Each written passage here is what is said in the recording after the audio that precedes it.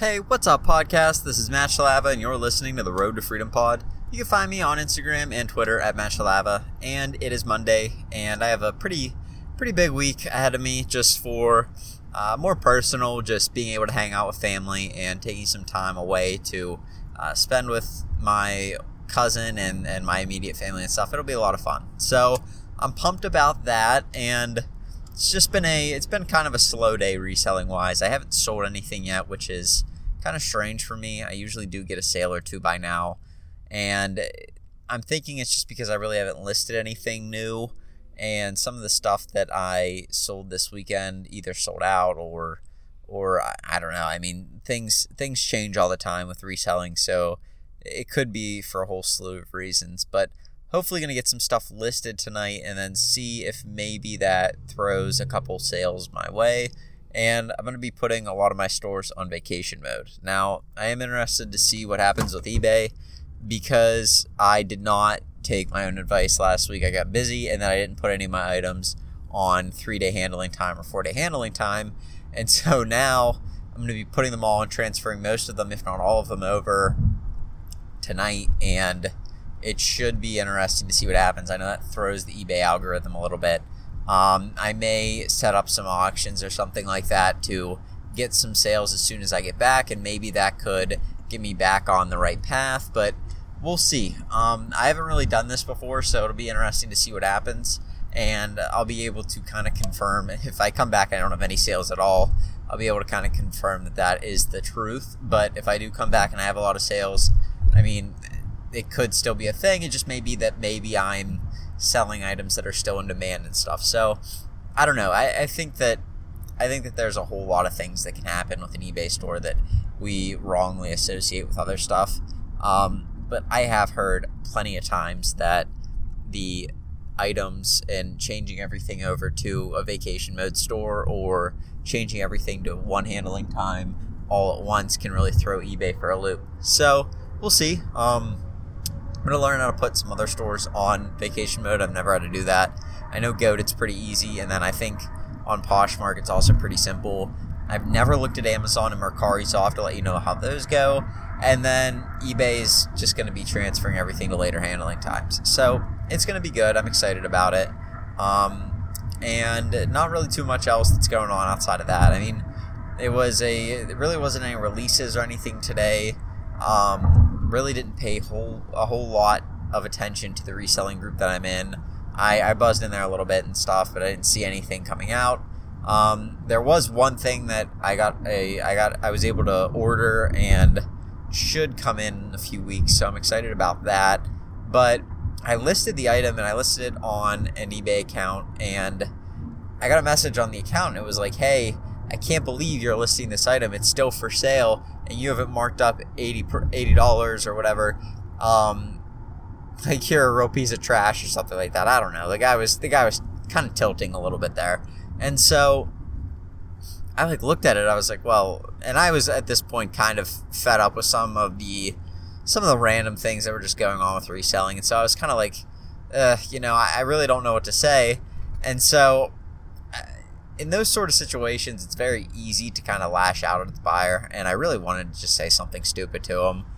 It really wouldn't have helped the situation at all. It probably would have made things a lot worse in case he reported me to eBay or I sold the item to him and then he claimed that he never got it or something. I mean, there's a whole slew of things he could have done, and I just ended up, the only thing I did is I sent him an offer for, I think, 1 cent below the price that I had it at.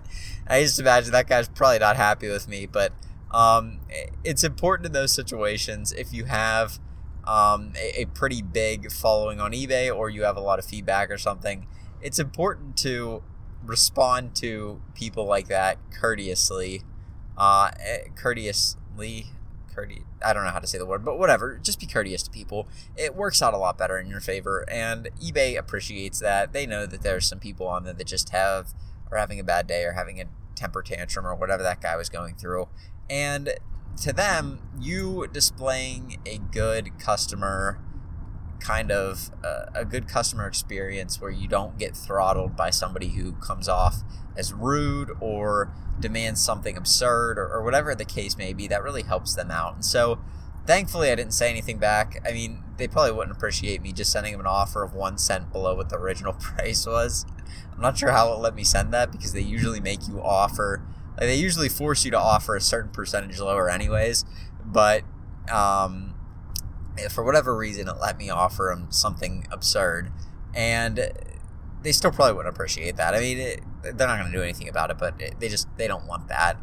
And so going forward, I'm definitely not going to do that, but it is something to kind of keep your wits about you whenever people give you that kind of a message or something, because you're not going to get anywhere. You're definitely not going to convince the person that they're wrong. I mean, you may feel that they're wrong. I feel that they're wrong when they're upset because you're selling something for more money than it can be bought. I mean, that's not really that crazy of a concept, but you're selling the convenience of the person either being able to get it after it's sold out or being able to find something that they can no longer find, whether that be a discontinued item or maybe something that's old and vintage, or maybe you're providing them a service of just finding the items and putting them together for them so that they don't have to order them all or go through the hassle of buying them at the store or whatever it is.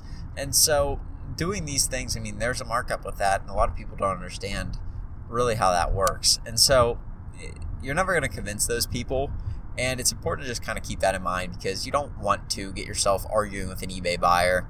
Like I said, eBay's not going to be pumped about that. They're probably going to be kind of upset with you. And I've never had that happen. I mean, I don't know what happens if the buyer reports you. I've never had that happen to me because I usually am just pretty cordial about it. That's just the best way to go with it.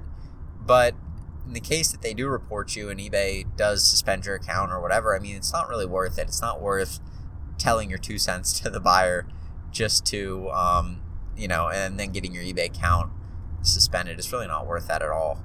And so that's really the thing that's been on my mind today. It's something that you open up eBay, you can't even believe somebody took the time to write a message like that to you where you're like, you're almost sitting there wondering, what kind of things do you do in the day that you have this much time to write a message that you're upset that I'm listing something higher than you wanted it priced? I mean, it's just one of those things that you kind of laugh at.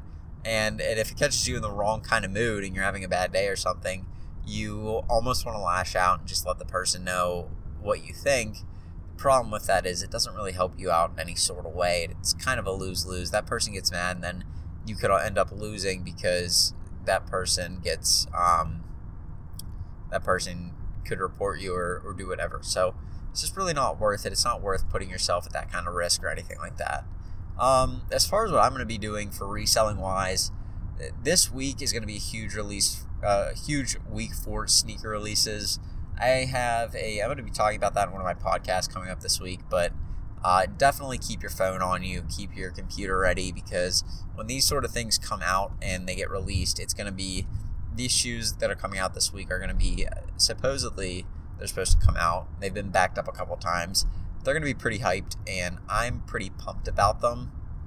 There should be a good amount of resale value within the sneaker market for the shoes that are coming out this week. So I'm excited for that, and I'm excited to hopefully learn a little bit more. I've been talking about how I want to research, and it's just been, I haven't really put in the time to research because I've been doing so many other things, but I'm hopefully going to be doing that a lot more, especially this week, having some time off of work and stuff. If I'm just chilling at the beach and not really doing anything, I may just go on my phone and start doing some research, trying to find new things, maybe learning about other sorts of reselling, maybe sports cards and stuff like that. I mean, I love sports and I really enjoy them, so it would be something that I would really enjoy doing is flipping sports cards. It's just, there's a huge risk involved with that because you have to be right about the player and you have to kind of have the capital to do it, and you have to be not afraid to invest the capital once you have a good feeling about a player and stuff. There's just a whole lot that goes in with it.